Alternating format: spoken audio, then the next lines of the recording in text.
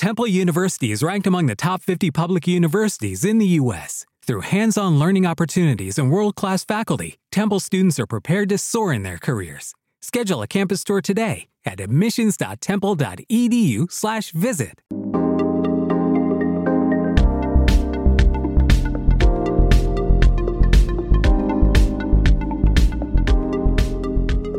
Hello friends, and welcome finally to your long belated delayed Kings of Anglia Ipswich Town podcast. I'm your host Mark Heath, and it's a historic pod as well because it's a two-man gang today, and for the first time ever I believe it's just me and the kid AJ. Before we get to everything that's going on, AJ, I want to apologise to the listeners to carry on because clearly they've had to wait a long time for this. Essentially, friends, like it did for so many of you, Rotherham messed us right up. That meant there was no game to talk about on Monday, which meant there was no point doing a pod. Then Stu's off for half term. AJ was off for a day. Rossi's off for a day. And then, of course, they played on a Wednesday night, which basically threw us all out of whack, meant that we didn't really actually have time to all sit down together and record a podcast, which meant you didn't get one before the game last night. So I do apologise for that. But we're here now. And friends, to continue the theme, it's all going rather well, isn't it? Town won again at Bristol City last night, 1-0. AJ, you were there, of course, flying solo. Or I say Stu wasn't there, but you were there with your fellow young gun, Ross Halls. He loves that, doesn't he, Ross? He absolutely loves that. He really leans hard into that. I want to start with a very simple question before we get to the game, AJ. You joined us in the summer from Millwall. You covered Championship football last season. Millwall flirted with the playoffs. And no doubt you referred to it being a very exciting time to join a team covering Ipswich Town. You're right. But friend, be honest. You weren't expecting this, were you? What are you expecting? Like, because we are now a quarter of the way into the season, 12 games played. If you're honest about things, where did you think you'd be at this time? What Town would be?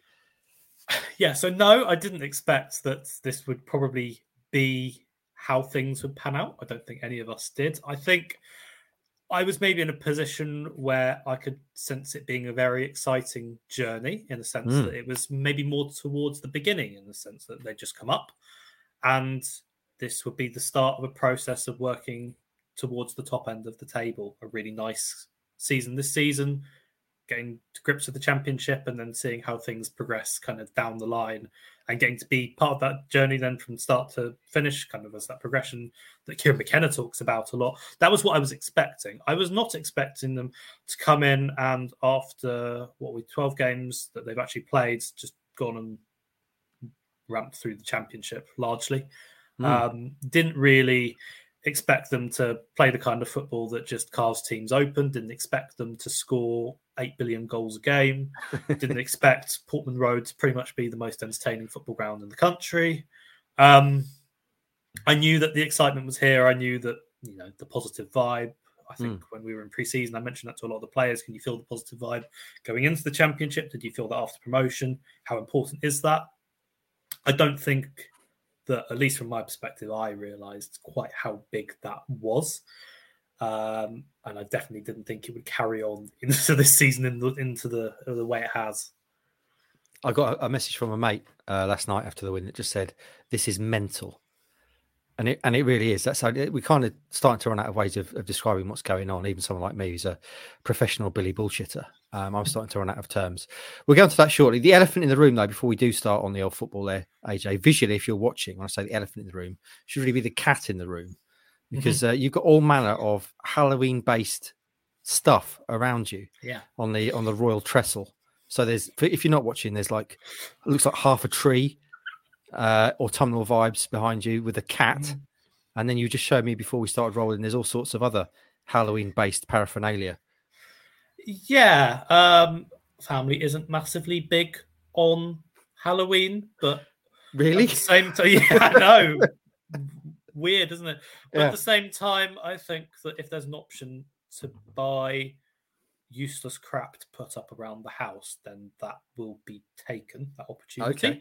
Right. To present some bits up here, we have the skull candle here. Yeah. We have classic pumpkin little tea light here. Yeah. I'm not going to try and reach over and grab it. We have another pumpkin one. There are three of these. There are three of these behind my laptop here. Around, we've got lots of different orange-based pumpkin, largely lots of pumpkins going on. There's a real theme here. We've got a pumpkin plate. We've got another little bag of different things. Over to the left, unfortunately, I can't really turn and show it. It's a bit of a tricky one, but we have a skull that has candles on it that is covered in cobwebs with a fake spider. I now realise that I started this by saying that my family are not big into Halloween, and I'm now starting to doubt whether or not that is the And case. just behind the trestle, there's a full-size witch. Yes, exactly.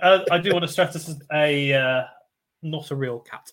Yeah, not a stuffed cat. But this is also a really important reason as to why you should subscribe to watch these videos, because maybe like from now on I could just come up with like different random objects behind me, maybe like random football shirts or we'll have Christmas decorations, a few Easter eggs, I can't things wait for like Christmas. that. Can't wait for Christmas in the Jones household. We'll definitely have a few bits going on here. I think Christmas might just be a little bit more extreme than what we've got going here, which is a terrifying thought. Tremendous. Right then, should we get on to the game, AJ? After that rambling preamble, Ipswich Town won again last night. As I just said, I don't really know what to say about what's going on at Town. It's mental. It's remarkable. It's completely unpredicted, extraordinary. All those kind of words you want to throw. All of those, you can't really get too hyperbolic around it. So I'm going to let Kieran McKenna talk about it first of all, and then we're going to take our lead from him, AJ. So let's listen to you speaking to McKenna after the game last night. Kieran, you had to grind that one out a little bit towards the end, but another big win. Yeah, I thought we played, bar the first 5 minutes when Bristol, started really sharply, and we were just half a yard short, which I think is, probably to be expected, to be honest. I thought after that we played for 65 minutes, 70 minutes, maybe we played really good football, scored a good goal. Could have scored a second goal, which would have not killed the game, but it would have given us a margin. And when you don't do that away from home, we've been in a position before, then the last 10, 15 minutes is going to be tough. You're going to have to dig in, show some spirit and resilience, and we managed to do that. I still think we can do better in that late phase. I still think we can control the game a little bit more, with a little bit more composure. But we showed our will to get the result and to see it out as a squad, and that helped us get over the line. Okay, right then. Well, you kick us off then, AJ. My take on this is it's a game of many different parts. There was the start, the first 5-10 minutes was a bit shaky, wasn't it? The boy Bell was causing all sorts of problems down the right. Town's right, looked like they were really targeting that area. Then Town obviously came into it. They got the goal, and for a bit there, they played some amazing football. They were carving Bristol City apart, and then towards the end of the game, they got deeper and deeper, and it felt like, I'm not sure they're going to see this out. And there were last-ditch challenges here, there, and everywhere, and goal line clearances and all that kind of stuff. But Town did it again, showed they can win games in many different ways. Stuck to it, dug in, and got another 3 points. Where do you want to kick off with this one? I think that this was a game that was largely defined by the fact that Town had not played against Rotherham, because at the end of the day, they come into this one pretty much having not played competitive football for 3 weeks almost. I think it's pretty much slap bang on 2.5 weeks. Got to bear in mind that Bristol City came back and they had that game. They played at home and they won 1-0 over the weekend in a game where I think that they might have... I think it was quite a good performance there, and there were positives to take, but there was obviously a lot of pressure that came under Nigel Pearson. And the biggest thing from their perspective is they got minutes into the legs. Town did not have that. Town went all the way up to Yorkshire and had a game called off, and that I think had a real impact, and you could sense that there was that rustiness in the first 5 minutes that McKenna touched upon. Probably extended up towards the first 10 for Town to get into full swing, and I think that when they did, the football they were playing was fantastic. I think the best way I could describe it was if you've ever played FIFA and you press, PlayStation, it's Y, and you just have through balls and you just go boom, boom, boom, boom, boom, and you carve through the opposition. That was the best way to do it. I just think they just lacked a bit of cutting edge, and they lacked the final touch. That was the biggest thing. They got into good areas, playing really nice stuff. The movement was there. It was just the final ball that they had for the goal. Obviously, when Broadhead, he's probably played a little bit more competitive football than some of his teammates, was able to go in and smash that one in. But other than that, I think that it was just a case where they were lacking a little bit of fitness and a little bit of match action, just to be able to make sure that they got the ball into the box and then had the energy and just what they needed to really go and put the game to bed in the first half, because I think they could have done it. Well, they came very close, didn't they? Obviously, Morsey at the post and this and the other. Right then, before we get on to the kind of frantic last few minutes and the rearguard action, let's talk a little bit about this man, shall we? This is, for those of you not watching, this is Nathan Broadhead absolutely leathering the shite out of the ball once again, scoring another absolute blockbuster. You wrote in your observations that he hits a football like he's got a problem with it, like he's trying to get some anger out, and that really is accurate. It was another absolute blockbuster from Broadhead, and here's a nice picture of him celebrating. 6 goals now for him on the season. And I want to pick you up on something you wrote in your observations piece, which you haven't read. Go and read it now, obviously, if you're a subscriber, one of our premium bits of content. And you kind of pondered in there, clearly we knew going into the season Nathan Broadhead was a very, very important player. Some of us even tipped him to be leading scorer and double in goals and assists, and he's certainly heading that way. But you pondered, is he too important? Do they rely on him too much, do you think? Do you want to talk a little bit about that? Yeah, it's an interesting one because he is the leading scorer, obviously. But I think that when you look at the nature of the goals that he's scoring, there is a lot of importance there. For example, I mean, the big one that comes to mind is the Cardiff game when they were 2-0 down. That first goal that he scores comes from actually him missing a free kick with a really poor effort, and he was furious. He was so pissed off. And you could tell it with then the goal that he goes on to score, where he picks it up and he just absolutely leathers it into the net. He is the kind of player where if things aren't going your way, he'll be able to kind of use that aggression that he has, because there is quite a lot, which is strange when you talk to him. He's quite a quiet and shy character, but I think you can tell there is quite a lot of kind of passion and aggression there to be a really good player and to take kind of club and country to the next level. And I think that there is a sense that in times when Town are struggling, he's probably the player where they turn to have that little bit of quality and, again, that bit of aggression just to go and take the rest of the team by the scruff of the neck and to drag them over the line. So is there a side there when you're then thinking, well, if he's not in the team or if you're relying too much on him, what if he can't do that? What if he isn't in the position where he can be the man to turn things around? And I think that is probably a fair point to raise because, again, you look at the nature of the goals, you look at what he did at Sunderland, for example, as well. He's such an important figure. Then you also have got to bear in mind at the end of the day, Town are a team that, well, they're really a team. That's the biggest point here. The goals are so well spread out. You look at Connor Chaplin, who's on 5, just one behind, scoring so many important goals, quite a lot of those coming at home as well, I think. Hurst chipping in, Wes Burns getting that goal. Hopefully when he comes back, he'll be able to kind of carry on that form that he had with the performances towards the end. You're looking at Brandon Williams, those 2 goals, really, really important. The one against Preston, running from the halfway line, the late equaliser at Huddersfield. So 2 sides of it. I think that they do rely on him. There is a side to that where he is such an important player and his characteristics play an important part within that. However, I do think that other players do have what it takes to step up. We've seen that throughout the season. It's just a case that Nathan Broadhead at the moment is kind of at the centre of that attack. He's the jewel in the crown. And I think that's why he's ended up being the one who's kind of taken and shouldered that burden a little bit. It's a nice thing to have, isn't it? Because whenever the ball falls to him around the box, you think there's a chance that something's going to happen. And I love the concept that he hits a football like it's just slagged off his mum, doesn't it? Like he gets really angry with it. Speaking of angry and kind of feisty and that combative sort of spirit, talk to me about Sam Morsey, because I thought Morsey again was really good last night. There were a couple of loose passes and obviously some free kicks given away. But do you think number one, do you think he was lucky to stay on the pitch with that?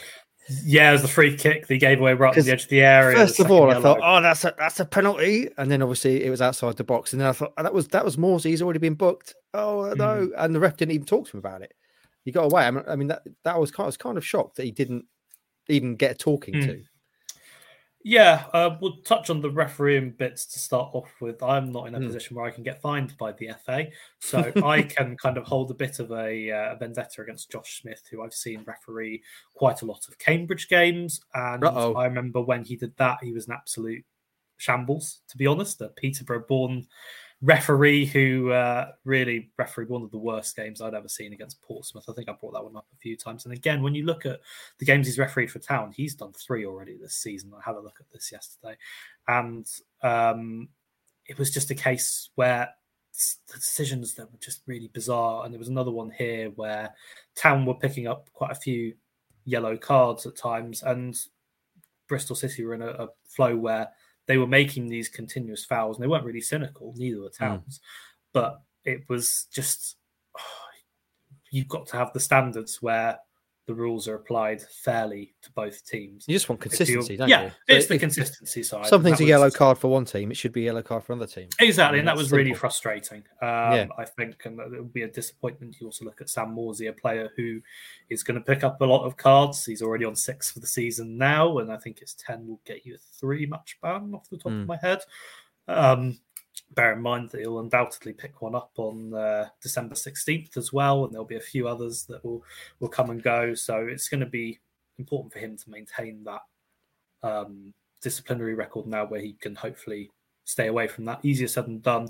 Aside from that, again, it's hard with Morsey, where you look at his performances and they're so consistently kind of a 7 minimum, often an 8 out of 10. And you kind of, especially as a defensive midfielder, you overlook that a little bit. Yeah. I thought that in a game, again, where Town didn't always have the control that they needed to see things out comfortably, he was such an important figure within that. He, again, is maybe in a slightly different way to Broadhead, but a player who can take the game by the scruff of the neck, add that aggression, add that control. And he also, as we saw with that shot, blimey, has quite a bit of power behind him as well. So someone who can contribute all over, and again, such an important figure. And Boinu is another 8 out of 10 performance, isn't it? At least. Yeah. Oh, well, I gave him an 8 out of 10 last night, so I thought he was really good. Who else stood out for you last night? I'm always interested when I do the player ratings, because everyone watches a game of football differently, don't they? And it's like, I guess it's what you like, what you're looking for. Do you reward? Are you looking for more attacking play? Or are you more of a kind of defensive-minded viewer of football? Someone like Watson, for example, who gives centre-backs 10 out of 10, or at least he would do, for a single sliding tackle, that kind of thing. But no one ever seems to kind of universally agree on rating. So I'm just interested to see what you made of the game last night, and if any kind of players stood out for you. You've already mentioned Morsey, but what about the rest of the side? I'm looking towards the back line here, because they were put under a lot of pressure with the fact that Town didn't have a lot of control. Yeah. So 2 probably within that stood out to me. Cameron Burgess, just dominant, just such a monster, isn't he? In the way that you look at his physicality, his aerial prowess. He's gotten a lot better on the ball, which he has to be when Town playing out from the back. I think he's really stepped up to doing that at championship level. This was just another really positive night from him. And you look as well, he contributes going forward. And this isn't what you always get from centre-backs. He played a really nice lobbed ball over the top for Hurst, where I think it was really early on in the first half. He's done this already for Hurst. He did this for the Blackburn game, where he got the assist and Hurst went on and scored. I'm a little bit, I'm not too sure. I think that could have been a bit of a foul there, because I think it gets kind of just blown up for a head injury. But the goalkeeper doesn't get anywhere near the ball. When I've looked at it back, he just wipes out Hurst. I think that's one that Town, again, will be a little bit frustrated with. He's definitely one I'd point out. And again, Brandon Williams, I think that aggression is so important in this Town team. Having that fight, having that bite and that desire, especially in a game like this, where if you maybe don't have the same level of technical ability as you usually would, Town probably didn't necessarily have their same levels, because of the fact that they were a little bit rusty and they need to get back into the swing of things. If you don't have that, what you need to have to replace it is aggression, is bite, is determination, someone who's going to get stuck in and make sure that come hell or high water, you're not going to lose this game. And that is Brandon Williams. Yeah. In terms of players who stood out, I mean, I thought Chaplin played really well last night. I thought Hladky obviously made some good saves. Do you want to talk? You touched on Brandon Williams. Shall we talk a little bit about the that digging in, that facing adversity, running towards adversity in the Town narrative? Because there were definitely, if this was the Ipswich Town of old, you would be thinking, and you weren't here for this, you'd be thinking, oh, they're gonna concede. This is gonna end 1-1, or maybe they might even lose 2-1. But they always find a way to stick it out, and it's not always pretty, is it? Like Brandon Williams had to hurl himself dramatically at the ball to clear it off the line, but they keep finding a way of doing it, and it's almost as impressive as them tearing teams apart and beating Hull City 3-0, for example. That kind of performance. It's the range of ways of winning games is brilliant.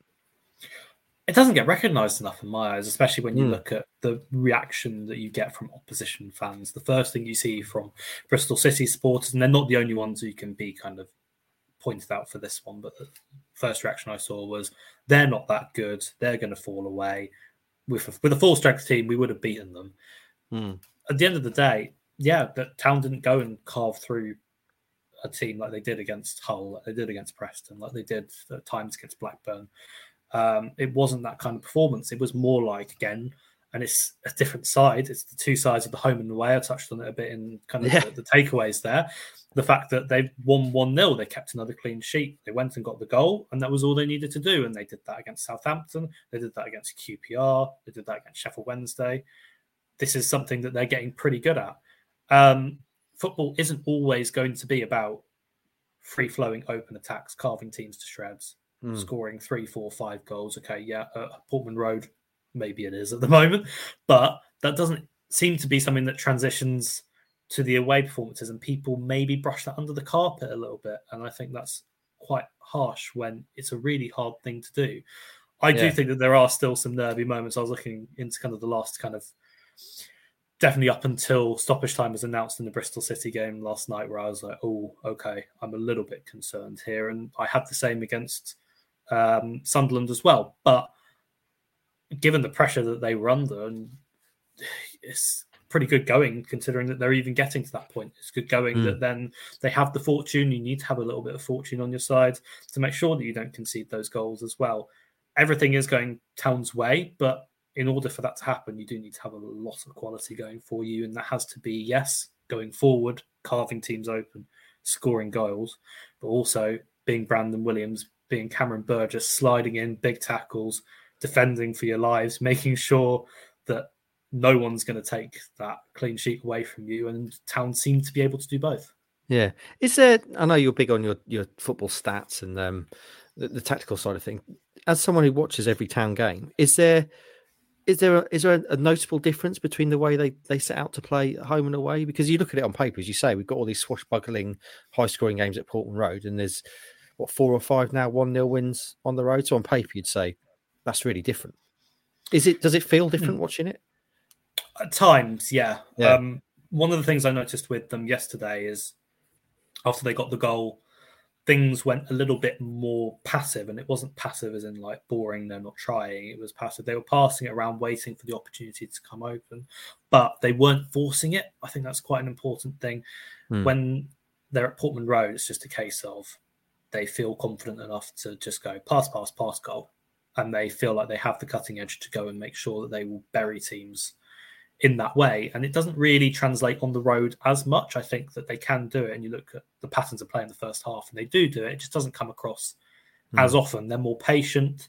They know that they need to bide their time. They know that, especially when it comes to away games, that swing of momentum is really important, because if you're in that 1-goal lead and you're then presenting yourself as quite an open side, you're letting a team like Bristol City create chances, and then even go put one away, even if they're just kind of going forward and creating chances in the final third, you're then going to have the fans getting behind them.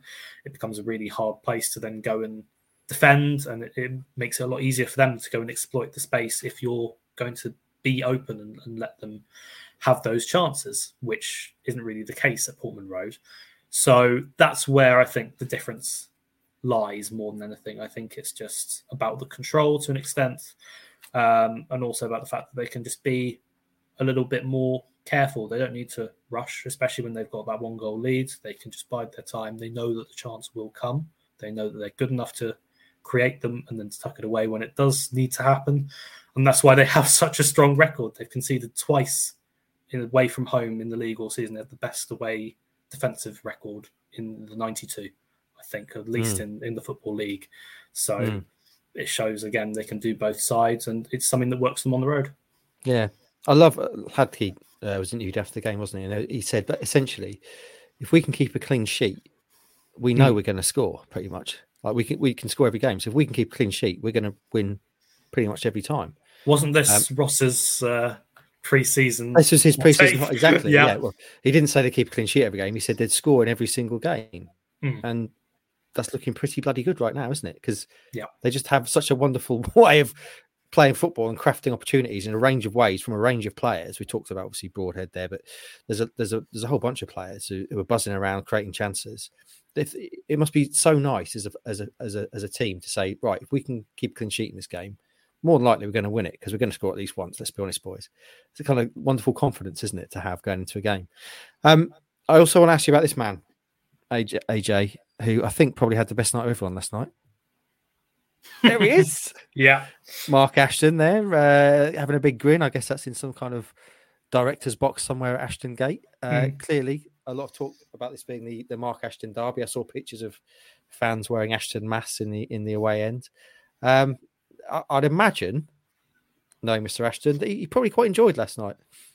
I think he probably did quite enjoy last night. I think that, as we all know, the Bristol City opinion on him isn't overly favourable. So to have his club that he's done such amazing work with and taken, well, at least played a really big part in taking from League One up into the Championship, and now taking them towards the top end of the Championship, I think is going to be a really nice thing for him to be able to say, wow, look at what I can do. Lots of talk. I know I put up a photo of Ashton Gate saying it's a fantastic stadium, by the way. I really love it. There's so much to like about it. I've been in the bar bit under the stadium before. That was the kind of the bottom of the photo I took. The facilities are unbelievable. Yes, it's obviously a multi-purpose stadium because it's used for rugby and it's used for, I think they've got a women's Super League team there now as well. So it's multi-purpose and it has to be good, but it really is a nice stadium. And I think there are probably a few Town fans who were looking at that saying, oh, I wouldn't mind if Portman Road gets some of those facilities. And then there were just all sorts of arguments going on Twitter after that, or X, or whatever you want to call it now, where Bristol City fans were definitely getting into a few fights in my mentions, purely because I posted the photo. I didn't know what was going on there, really. But for Ashton, looking on, watching how that panned out, going to Bristol as well, would be a really a good evening for him, for sure. Yeah, I mean, it's probably a good what's the word, template to look at, I guess, that stadium in the direction I'd imagine that he wants to take Ipswich Town in. He's called himself a builder.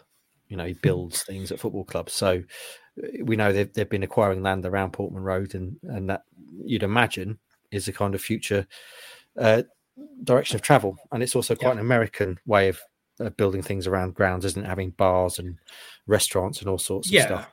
I think it's a controversial one as well, because if you look at doing it and you look at moving away from the city centre, you're then looking to the outskirts. You very rarely have these kind of big fancy stadiums that are built slap bang in the centre. You look at what, for example, Oxford are trying to do now. They're going to move away from the Kassam, albeit that's already in the arse end of nowhere, but they're moving away from that to another very, very fancy looking stadium. That's going to be miles out of the city. And there's quite a few clubs who are starting to go down that route, just because football, more than anything now, yes, it's a sport, but it's also an experience. It's also about having fancy food places. It's also about having pre-match entertainment with flashing lights. You might have seen that at Stoke, of all places, yesterday. They did a light show. It's about having those kind of things, and like it or not, it's the way that football is heading. And I think that Mark Ashton's one of those people that's very aware of the way that football is going and how to market that. Yeah, I reckon he probably had a couple of Jack Daniels last night. You know, he likes a JD. Celebrate that little win. AJ, shall we reflect on the bigger picture before we move on to, obviously, we've got the kit to talk about in Plymouth. Ipswich Town, they played 12 games, so exactly quarter of the way through the season. They've got 31 points, which projects to 124 over the course of the season. So that's pretty tasty, isn't it? They're 9 points. I'm going to say this again, friends. They're 9 points clear of third place with a game in hand. Crazy. And we've talked before about where this team might start to stumble. And it's hard not to get too carried away, isn't it? Clearly, they've won 10 out of 12 games. They've got all these points. They're playing amazing. At some point, there is going to be a sticky patch. They're not. It would be incredible for them not to have some sort of adversity to come up against. And everyone, you saw it on game day last night, everyone is saying December is where it's going to be. Is that, we've talked about this before, but you don't see that? Do you see there being a kind of sticky patch before then? I don't, based on what I've seen so far, and when you look at the games they have coming up, I think that Plymouth, with their away run, they're yet to win away from home, so there is a side there where you probably back Town, especially given their home form, to go and win that one. Then going into Birmingham, where they booed Wayne Rooney off the pitch and told him to go back to America last night. Nice. Yeah, no, so really good 2 games he's already had there. So fine start for him. Then from there, you look at where they got. I think it's Swansea again, a really solid Championship side, and as well after that, West Brom and Millwall. These are all very much kind of standard trademark Championship teams, I think, in a way. But from what we've seen so far, Town have had no problem swatting pretty much all of them away with relative ease, and there will probably be a point where, look, I don't necessarily think Town are going to go beat all of them necessarily, but this is also a team that is unbeaten in 2 months. They've not, well, they'll go 2 months unbeaten if they go and beat Plymouth on Saturday. They went through September, and if they go and beat Plymouth, it will be October as well, which is astonishing. December looks to be the one, you'd say, where the fixtures get tougher when you look at, they've got to go to Middlesbrough, they've then got a Watford on Tuesday night. Obviously, the Norwich game comes in there as well. I think they host Coventry quite early on. Yeah. Potentially a Carabao Cup game, and that's going to test the squad in terms of the depth. Then you're looking at Leeds, which is going to be absolutely huge. If you want to, I mean, if the table's in the same way and you want to extend that gap on third, that's a colossal game. And everyone has an eye on Leicester on Boxing Day, which, funnily enough, I think is probably the most meaningless game of that run, because at the end of the day, whether Town catch Leicester or not, doesn't matter, does it? Look, I'm sure we'd all love a Championship title, wouldn't we? But I don't think that catching Leicester is important. It's not about trying to stand up to them. I think they're fairly comfortable league title winners from what we've seen. It's about extending the gap on the chasing pack. The important thing for me, there will come a stumbling block. I think that there will be a point where results start to dry up. I don't necessarily think they're going to go on a massive run of losses, but there will be frustrating ones. Funnily enough, I don't necessarily know if it'll be December. I can see things, for example, when you look, a little bit further ahead, February and March, where they've got some really long trips. They're going to Wales twice. They've got to go to Plymouth. They're going up to Blackburn, all those kind of things that come just before the run-in. Those are the ones that maybe I'd look at, but also the biggest thing is just to keep the cushion, because if they do have a stumbling block in December, then they've got that cushion to fall back on. You lose 2 games and you're already still in a much more comfortable position over someone like Leeds. This is what Leicester are finding as well now. They know that if they go and lose, probably at this stage, 3, 4, 5 games, wouldn't really matter. It doesn't change too much. If Town can be the same and they can start to build up that cushion more and more, if they can make it 12 by winning at Rotherham. And I mean, you look at Leeds, for example, they've still got to play Leicester quite soon. They've got Huddersfield over the weekend. That's a big game for them. Local derby there. They've got a lot of tough games coming up too. Teams are going to drop points, and if Town can grind them out, then when that sticky patch comes for Town, it's going to be a lot easier to say it doesn't matter. It's funny, isn't it? The national narrative, I saw a lot of the national narrative after the games last night, was Town cut the gap on leaders Leicester. But we're sitting here thinking, well, I don't care about how much the gap is to Leicester. All I'm looking at is third place. And that's looking pretty bloody tasty at the moment. Also, the EFL schedulers, they know something. Leeds and then Leicester in December, back-to-back, over Christmas. With a potential Carabao Cup tie in there as well. For all we know, it could be something like Leeds, Man City, Leicester in the space of something like Man United. Who knows? But you could just see it being something like that. And then you're obviously into a dilemma of how you'd split the squad over that. It's a big squad that Town have, but there's only a finite number of numbers that can kind of make up a really strong team to go into those games. Let's get past Fulham first, AJ. I know you're used to just sweeping everyone aside, but there is another game to play before we get. They can lose games. Yeah, apparently they can. Yeah. AJ, any other notes from last night, behind the scenes stuff? Because obviously we're going to talk about the kit next, which is something else that happened last night. You and Rossi did a behind the scenes video. Dear listeners / viewers, it will not be lost on you that when Grumpy Dad Watson is away, the boys do play and they produce a behind the scenes video. That for me reminds me of when I was like a teenager, which for you is not that long ago, AJ. And the parents would go out and you'd have your mates round and you'd be like dipping into the drinks cupboard, that kind of thing. Oh, there are no rules. It's like freedom from the tyranny of Watson. And you boys go mad eating pasties and all that sort of stuff. What you ate a very beige meal pre-game. Talk to me about this. It was pork ribs and wedges. Not much colour. How was it to eat? I think that's a little bit harsh. I didn't think it was the most incredible food. No, I thought it was pretty nice. It was kind of sweet pork ribs, which were good. There was quite a lot of meat on the bone as well. Worst thing when you have ribs is when you get there and it's just like nothing. You try and cut it off, just pull it, and it's nothing there. It was quite substantial. It was quite nice. Wedges. I remember when I went to Ashton Gate last season, and I don't like packet ketchup. It annoys me. I don't know why. It's just one of those things. But they had last season when I went, they had like a little dish, and you could just serve some out from the dish. Really good. Not this time, unfortunately. It had to be packet ketchup to go with the wedges. It was good. It was fine. I wouldn't maybe say that it would go and challenge a Southampton necessarily in terms of the rankings. And I have been saying to Ross as well, I think at the end of the season, it would be good to go through and do the press food rankings because people love this. Yeah, absolutely. We've got team news, team sheet ratings that we've done. But every time I kind of post a photo on Twitter of a ground, they're like, oh, what's the press food like? So I think it's quite a big thing. And yeah, this was a solid one, a solid probably 7, pushing towards an 8, maybe a little bit too high.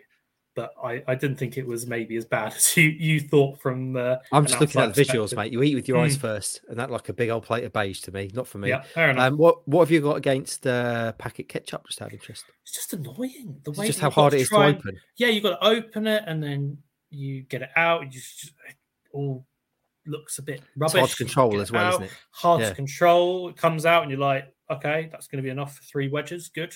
Let's go get another 8 packets. And you just think, oh, God, it's just a bit of a slog at the end of the day. Whereas, yeah, if you have something where you can dip out, or you have, for example, with our Premier Inn breakfasts that we had this morning, very nice, where you can have the little pots on the table, perfect. But sachet is not for me. There you go. Well, if you're looking for a present for AJ for Christmas, you know what to get him now, friends. No sachet ketchup. No sachet ketchup. But in terms of potential presents for Christmas, as we segue seamlessly, AJ, Ipswich Town launched a new kit last night, the worst kept secret around the football club. They were clearly going to launch it on Friday night at Rotherham. That didn't happen. Maybe a good thing it didn't in terms of the colour of the kit, because that would have been carnage in the mud and rain at Rotherham. But we finally got to see it last night. There were Wi-Fi issues, which meant it was slightly delayed on social media, all sorts of stuff, which made my life a bit more difficult, AJ, as I was trying to watch the game and also write a story about the new kit being launched without any pictures as well. But yeah, you've got one to hand, haven't you? We've got our sweaty little hands on one. Here's one I made earlier. Here it is then. This is the new shirt. third kit. So if you haven't seen it yet, I'm sure you have if you listen to this. It's white with black pinstripes. It's basically in the spirit of the famous shirt they wore, I think, from 81 to 84. And it's also got the retro crest, the old yellow badge there. 145 on the back, of course, 145th anniversary. And then nice black sleeves as well. AJ, you recorded a video reaction just to the shirt last night, which is available to subscribers now on our website. What do you make of it, friend? Because you're the one holding it there. I haven't physically touched it. I've not held it in my hand, which I think occasionally can make a difference to how you view a kit. And how would you rate it? What do you like? What don't you like? There's not really anything that I don't like, and the reason is it's quite simple. It's clean. That was the word that I used yesterday when I was talking about it. It's such a clean kit. It's so kind of slick. And for some people, that isn't going to work. So they'll look at it and go, it's boring. It's not for me. It's a remake of an old kit. It's just And I get that. That's fair enough. But I also just think that sometimes you want something that looks quite smart, quite kind of formal in a way, definitely with the pinstripes there. And as Kieran McKenna said, a nod to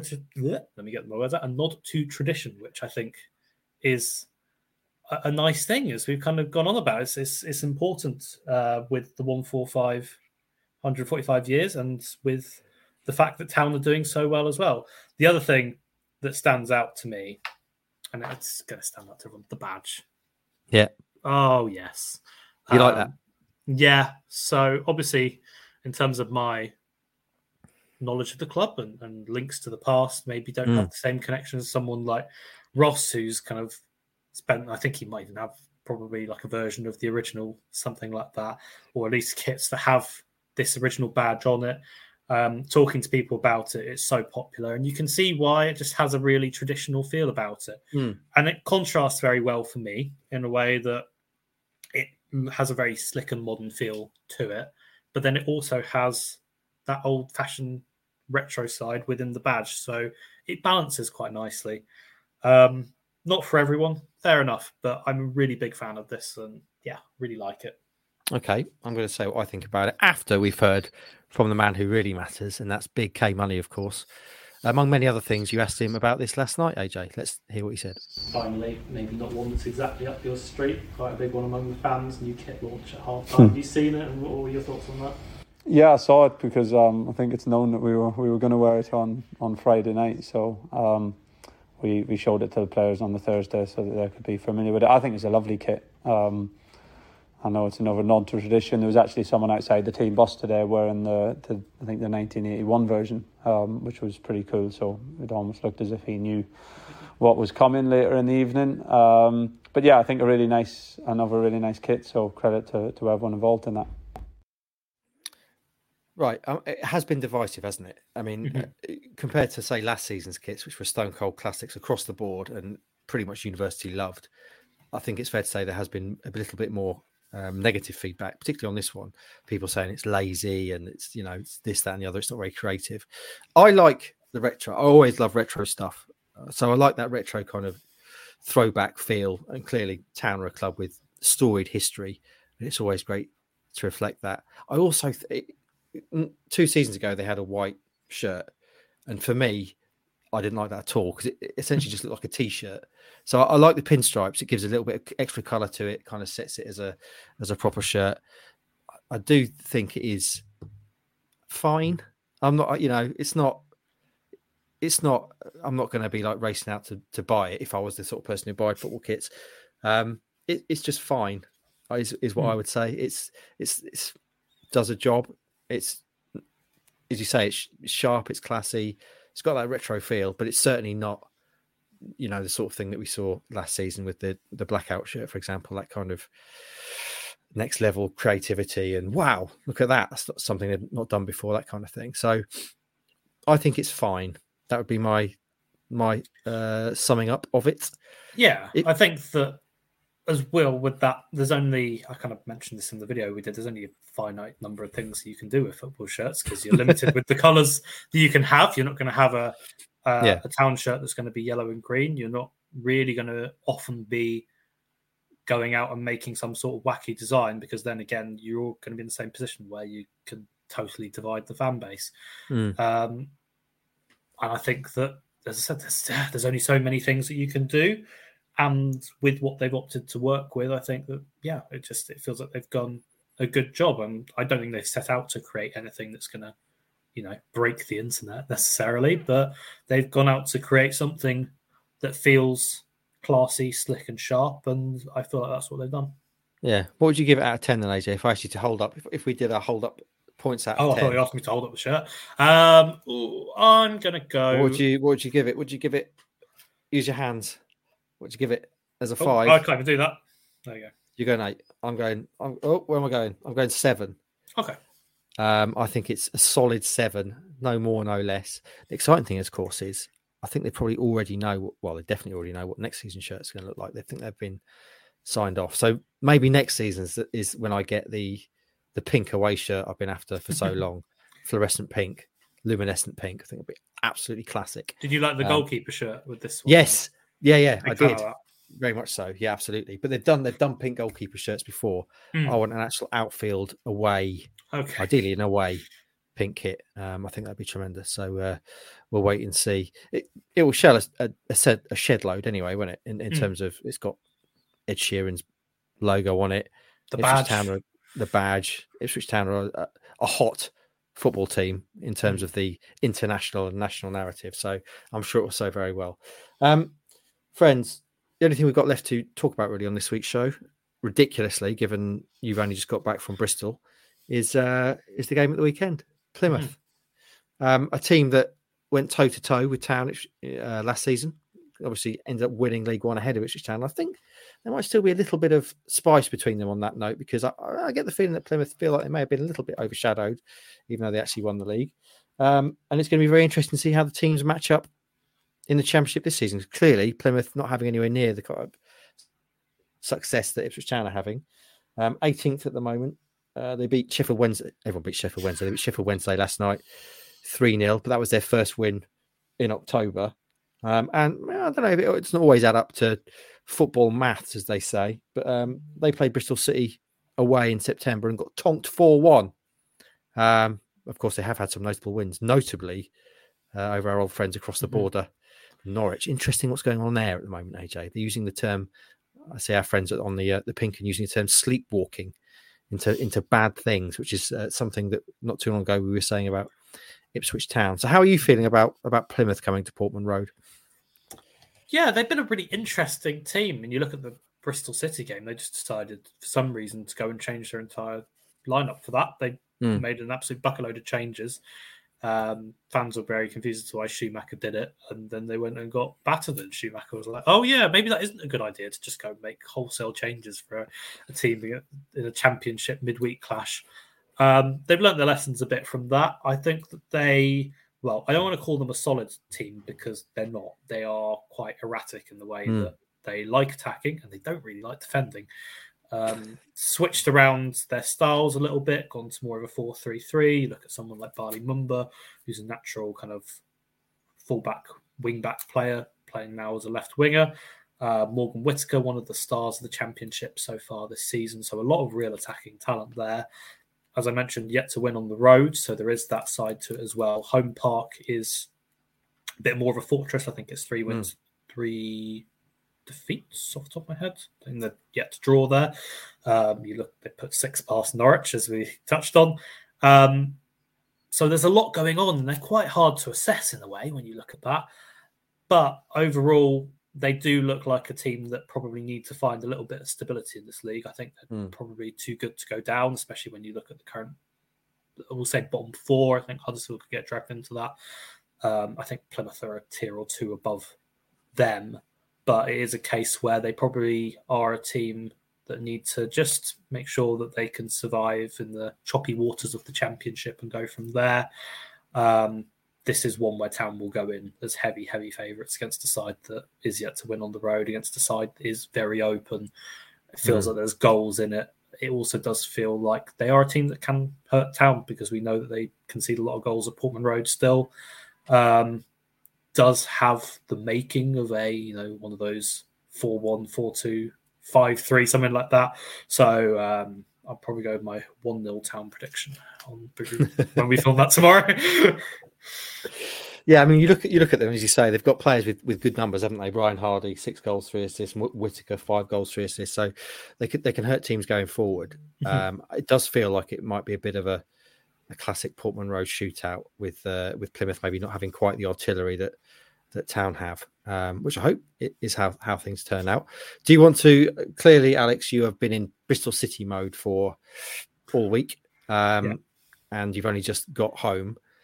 Do you want to try and venture a prediction, just so our listeners and viewers can have something to hold on to? Do you feel informed enough to do that, or shall we make them wait? Yeah, I'll go with the prediction then.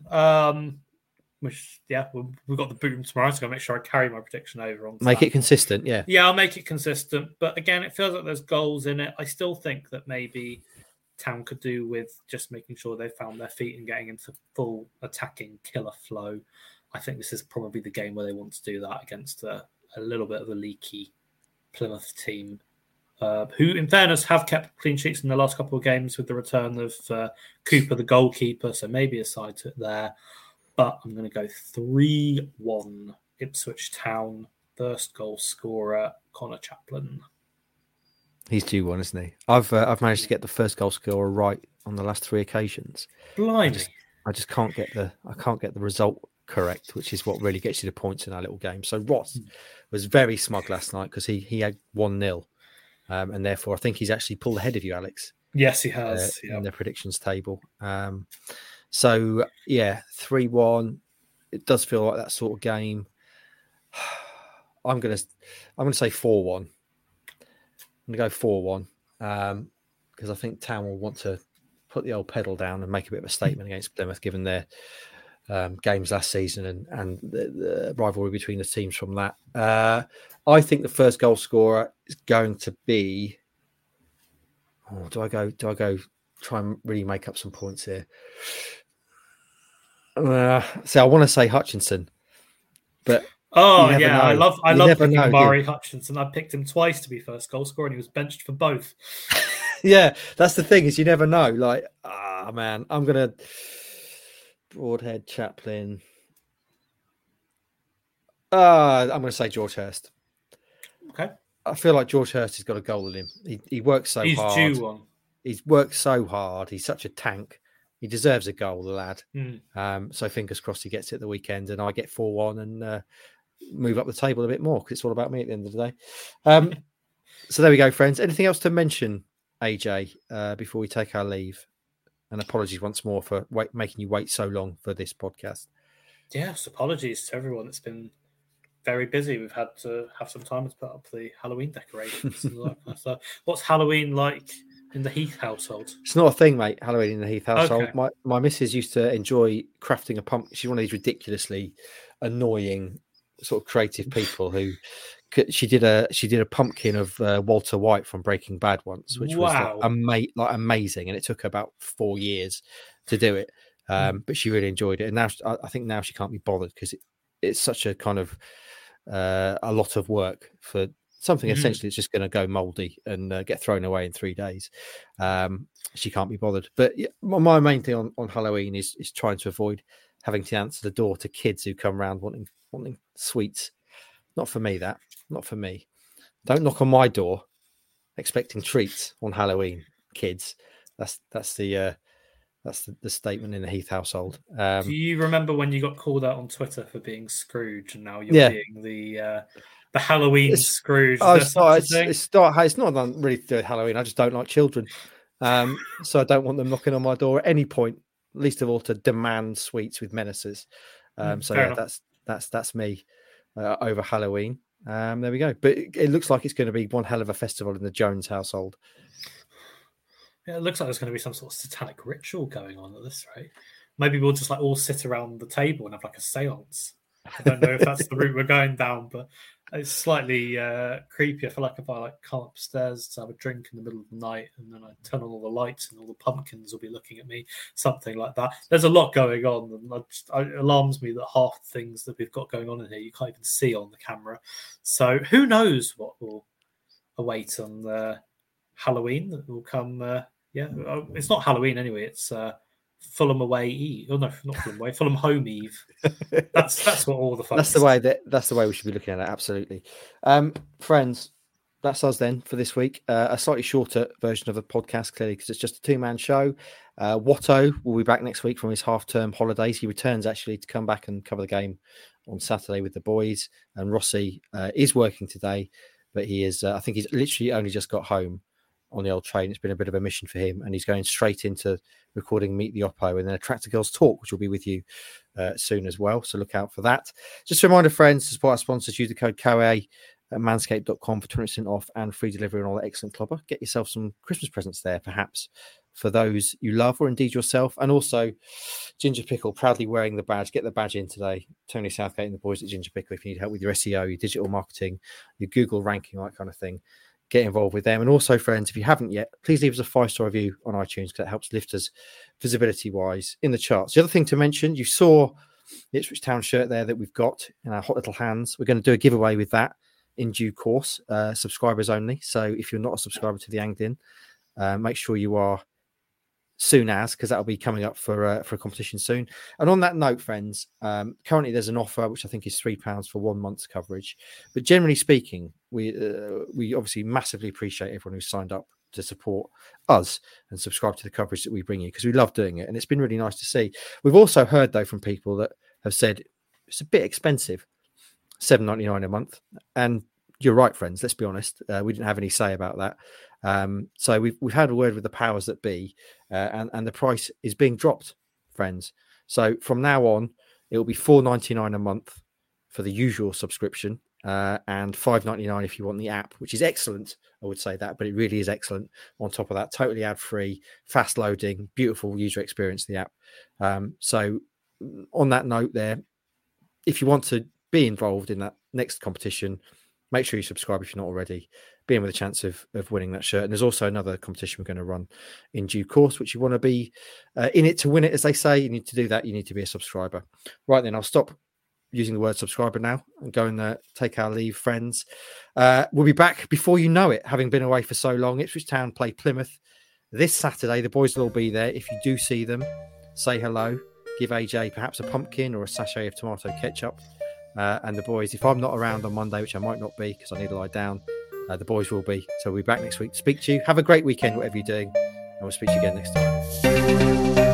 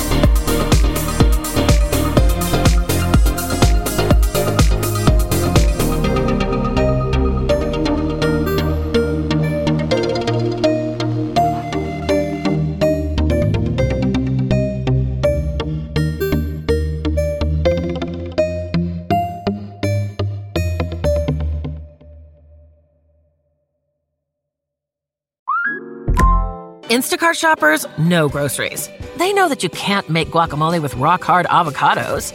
They know how to quickly find those peanut butter pretzels you can never find. And they keep you in the know by giving you updates about your order along the way. Let Instacart shoppers help take shopping off your plate so you can get time and energy back for what really matters. Visit instacart.com or download the app to get free delivery on your first 3 orders. Offer valid for a limited time. Minimum order $10. Additional terms apply. Instacart. Add life to cart. Hello, it is Ryan, and I was on a flight the other day playing one of my favorite social spin slot games on ChumbaCasino.com. I looked over at the person sitting next to me, and you know what they were doing? They were also playing Chumba Casino. Coincidence? I think not. Everybody's loving having fun with it. Chumba Casino is home to hundreds of casino-style games that you can play for free anytime, anywhere, even at 30,000 feet. So sign up now at ChumbaCasino.com to claim your free welcome bonus. That's ChumbaCasino.com and live the Chumba life. No purchase necessary. VGW. Void where prohibited by law. See terms and conditions. 18+.